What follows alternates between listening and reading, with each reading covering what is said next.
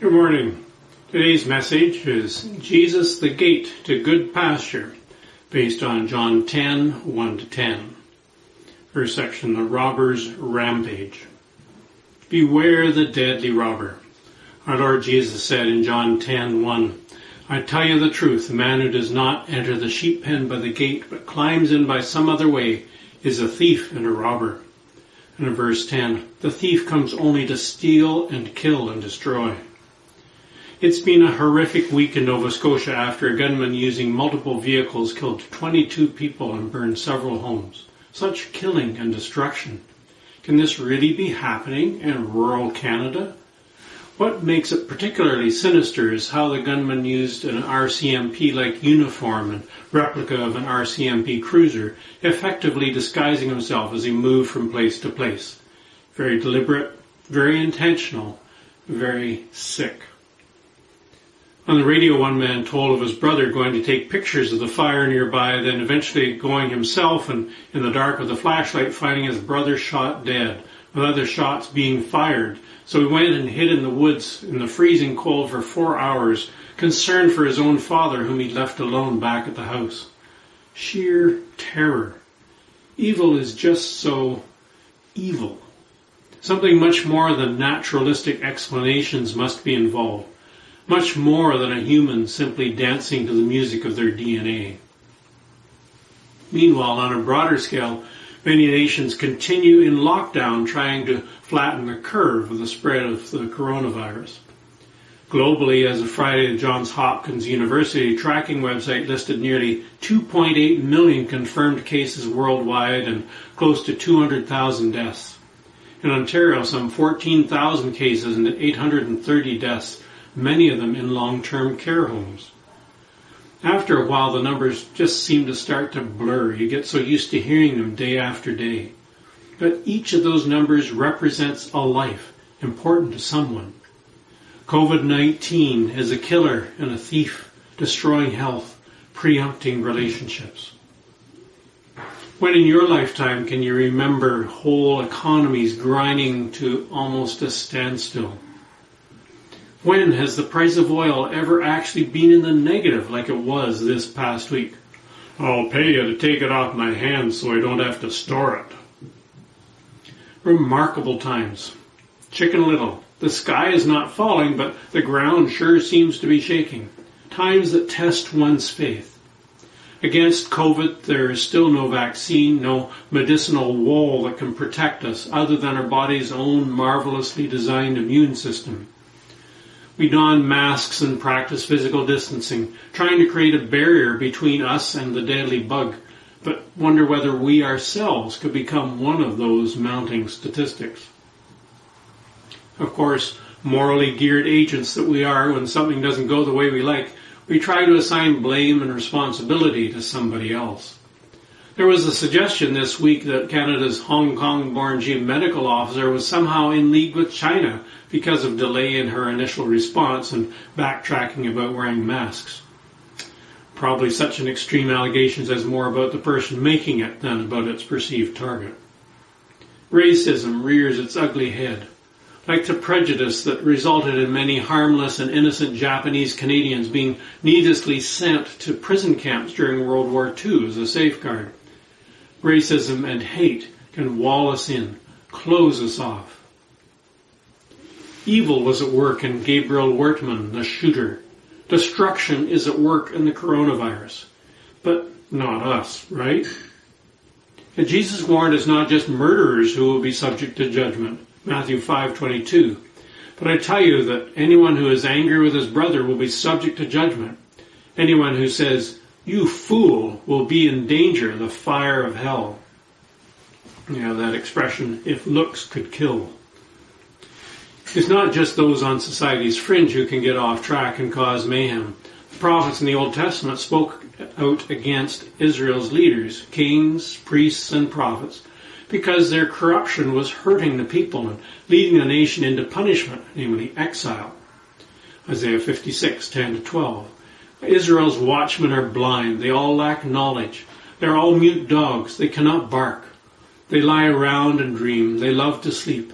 They're dogs with mighty appetites. They never have enough. They are shepherds who lack understanding. They all turn to their own way. Each seeks his own gain. Come, each one cries, let me get wine. Let us drink our fill of beer. And tomorrow will be like today, or even far better. Party hardy. Going to kill another case of 24 or something like that? One country song I heard recently. Any of that sound familiar? Never have enough. Turn to their own way. Seek our own gain. Sounds like they were just being regular folks, but leadership demands more than just the lowest common denominator. Likewise, in Ezekiel's time, the rulers were criticized by God's prophet for failing to shepherd the citizen sheep. Ezekiel 34:2-8. Son of man, prophesy against the shepherds of Israel.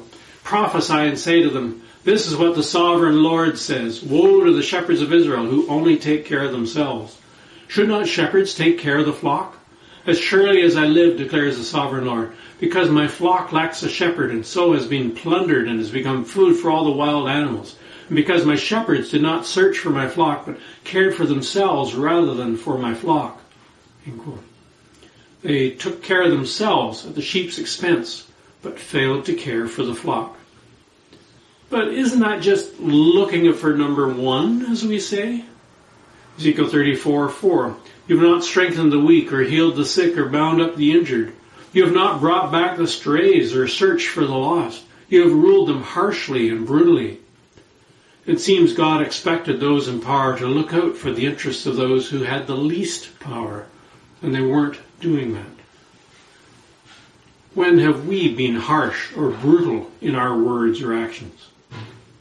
Do we strengthen the weak or leave them to fend for themselves? By sarcasm or harsh criticism, do we rob people of their self-respect and dignity? Do we ever go on an emotionally prompted rampage? Next section, the wall, hemmed in by our perversion. Larry Crabb is a biblical counselor who seeks significance and security as two of our deepest human needs. Here are a couple of quotes from him in his book, Effective Biblical Counseling. He says, we're motivated to meet our needs for significance and security in ways we unconsciously believe will work. And by cutting God off, what a staggering concept of freedom. Mere humans can cut God off from their lives. You cut off the only source of true significance and security. Security is huge in terms of basic felt needs. We long for safety from predators. We carefully construct our cyber and screen portal cocoons. We feel threatened when we're laid off and the paycheck is suddenly gone. When we land in the hospital unexpectedly. When someone close to us dies. We miss that wall of safety and security when it's not there. Jesus' allegory in John 10 is set in your typical Palestinian sheepfold. This was often a wall made of stones large enough to contain several flocks with only a single entrance. Sometimes the gatekeeper actually slept lying across the entrance to keep the predators out and the sheep in. A big ring or square of stones with a single exit. We don't like limits. We don't want to feel hemmed in. Many have been chafing at having to be off work and confined at home due to the lockdown. One protester south of the border put it something like this. Government doesn't control us. We control the government. It's our constitutional right. There's the spirit of American independence, the Boston Tea Party in a nutshell. But let's remember there's still governing to be done. It's not anarchy. To quote Lincoln's closing words in the Gettysburg Address, this nation under God shall have a new birth of freedom, and that government of the people, by the people, for the people, shall not perish from the earth. End quote. There is government of the people, not just people controlling the government. To be able to enjoy a wall of security and order often involves submitting to government directive. If you don't think so, just try driving on the wrong side of the road sometime and tell me how it goes. It may irk our stubborn independent streak to submit, but it's good and necessary. Paul commanded the early Christians in Rome, Romans 13, 1-2, 4a, and 6-7. He said, Everyone must submit himself to the governing authorities, for there is no authority except that which God has established. The authorities that exist have been established by God. Consequently, he who rebels against the authority is rebelling against what God has instituted, and those who do so will bring judgment on themselves. For he is God's servant to do you good. This is also why you pay taxes, for the authorities are God's servants who give their full time to governing. Give everyone what you owe him. If you owe taxes, pay taxes. If revenue, then revenue. If respect, then respect. If honor, then honor. Similarly, the Apostle Peter wrote in 1 Peter 2:17, show proper respect to everyone. Love the brotherhood of believers. Fear God. Honor the king. The sword of government is there to wall in wrongdoing, to set helpful limits, to protect the powerless. In an ideal world filled with enlightened, conscientious folk who always looked out for the other person's best interests, we might not need so many laws. But we don't live in such a world, as 2 world wars dashed the hopes of liberal optimism in the early 20th century. Education has not made us gooder and gooder. In fact, there's danger that since AI, artificial intelligence, is made in the image of humans, it could endanger us. The truth is, as the Bible tells us, Jeremiah 17:9, the heart is deceitful above all things and beyond cure. Who can understand it? We are morally sick, and there is no cure. We are all under sin, as Paul put it in Romans 3. Remember from a few weeks back? Under sin, walled in, enclosed by it. Romans 3:9, 4, and 18. We've already made the charge that Jews and Gentiles alike are all under sin. As it is written, there is no one righteous, not even one. There is no fear of God before their eyes. Morally speaking, we are all dead meat, metaphorically speaking. Ethically, roadkill. There's a little Gabriel Wortman in all of us. Ephesians 2:1-3 says, as for you, you are dead in your transgressions and sins, in which you used to live when you followed the ways of this world and of the ruler of the kingdom of the air, the spirit is now at work in those who are disobedient. All of us also lived among them at one time, gratifying the cravings of our sinful nature and following its desires and thoughts. Like the rest, we were by nature objects of wrath. We follow this world's ways. We disobey just like the ruler of the air kingdom. We get towed along by our sinful cravings. We're walled in by sin. Is there no way out? Must we remain targets of holy wrath? Here's a headline from this past Tuesday, April 21st. Coronavirus. World risks biblical famines due to pandemic. UN. Apparently, the head of the World Food Program is warning that urgent action is needed to avoid a catastrophe. A report estimates that the number suffering from hunger could go from 135 million to more than 250 million. Times of tragedy and natural catastrophe ought to prompt us to reevaluate, wake us up, shake us from our complacency. In Luke 13, Jesus was told about some Galileans that the Roman governor Pilate had apparently murdered. He did not go into the politics of it or ponder whether they must have deserved this fate. Instead, he remarked, unless you repent, you too will all perish. Then he uses the example of another natural tragedy, a tower collapsing. Luke 13, 4 and 5. For those 18 who died when the tower in Siloam fell on them, do you think they were more guilty than all the others living in Jerusalem? I tell you, no. But unless you repent, you too will all perish. Tragedy can prompt sober reflection and repentance, turning toward God, away from this world's passing distractions. Next section, a single door, but much pasture. In the case of the corrupt Old Testament rulers, God promised He Himself would step in to care for His sheep. Anticipating the Messiah or Christ, Isaiah 40:11, He tends His flock like a shepherd. He gathers the lambs in His arms and carries them close to His heart. He gently leads those that have young. Or Ezekiel 34:16, I will search for the lost and bring back the strays. I will bind up the injured and strengthen the weak, but the sleek and the strong I will destroy. I will shepherd the flock with justice. In other words, the exact things the current leaders were failing to do.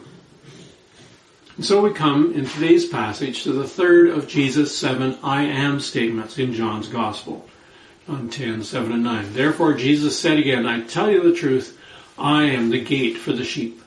I am the gate. Whoever enters through me will be saved. He will come in and go out and find pasture.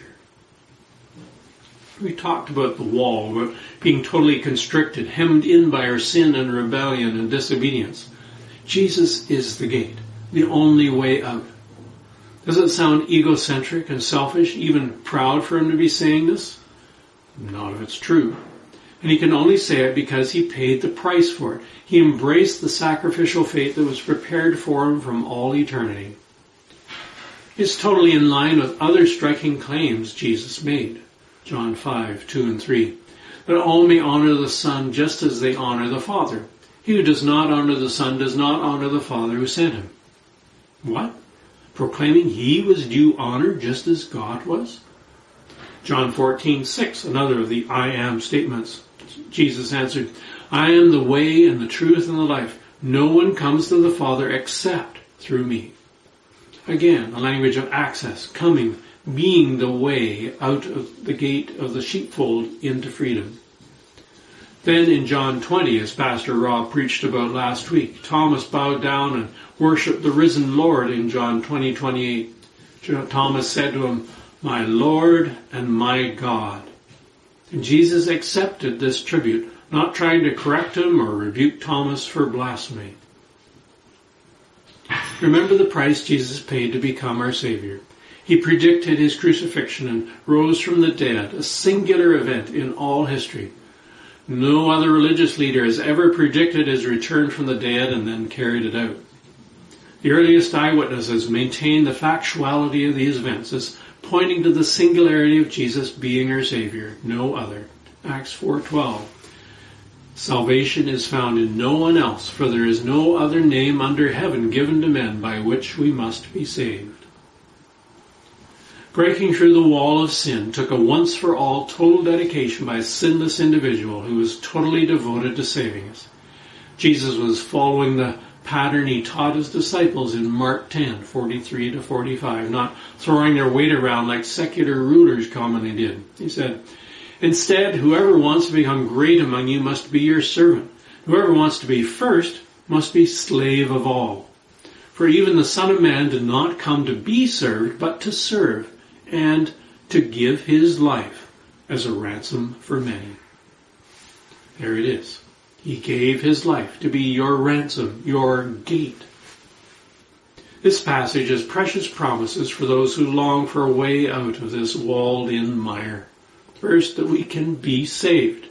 10:9a. I am the gate. Whoever enters through me will be saved. The through me is emphasized in the sentence construction. Interestingly, the Greek word transliterates as S-O-S, sos. Jesus is the one that can save our souls, make us safe and sound, no longer objects of wrath. A security we truly hanker for. Romans 10:9 for it. That if you confess with your mouth Jesus is Lord and believe in your heart that God raised him from the dead, you will be saved. For it is with your heart that you believe and are justified, and it is with your mouth that you confess and are saved. Second, believing in Christ, we obtain safety and supply. 10:9b. I am the gate. Whoever enters through me will be saved. He will come in and go out and find pasture. Coming in represents safety, entering heaven's gates, the eternal home he has gone ahead to prepare for us. John 14:2. Going out could point to our newfound freedom as God's children, having the run of the place, as it were.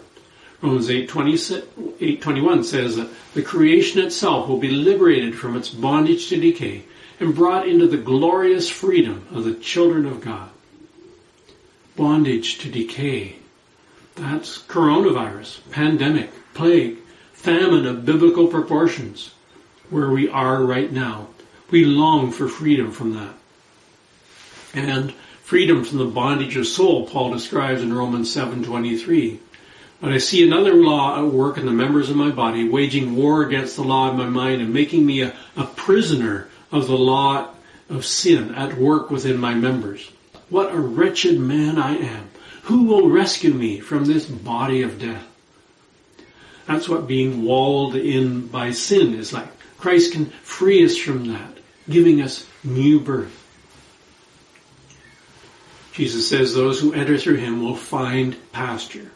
Language reminiscent of the 23rd Psalm, verse 2. He makes me lie down in green pastures. He leads me beside quiet waters. He restores my soul. Sheep tend to lie down more readily when the food is abundant and the pasture is green.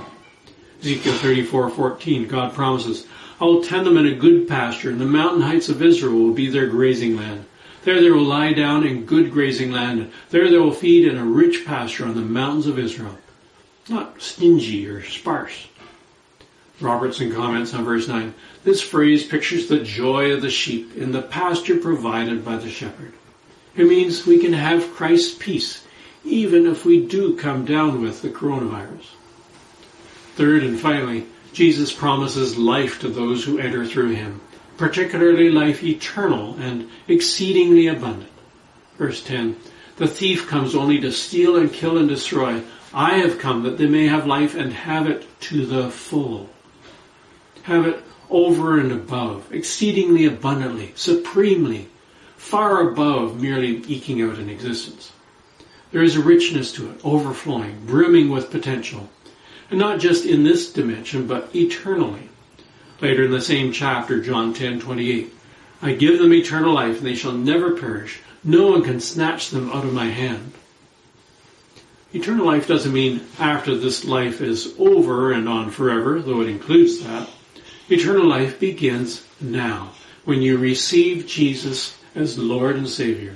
It's a relationship sparked by the Holy Spirit coming upon and inside you as you trust in him.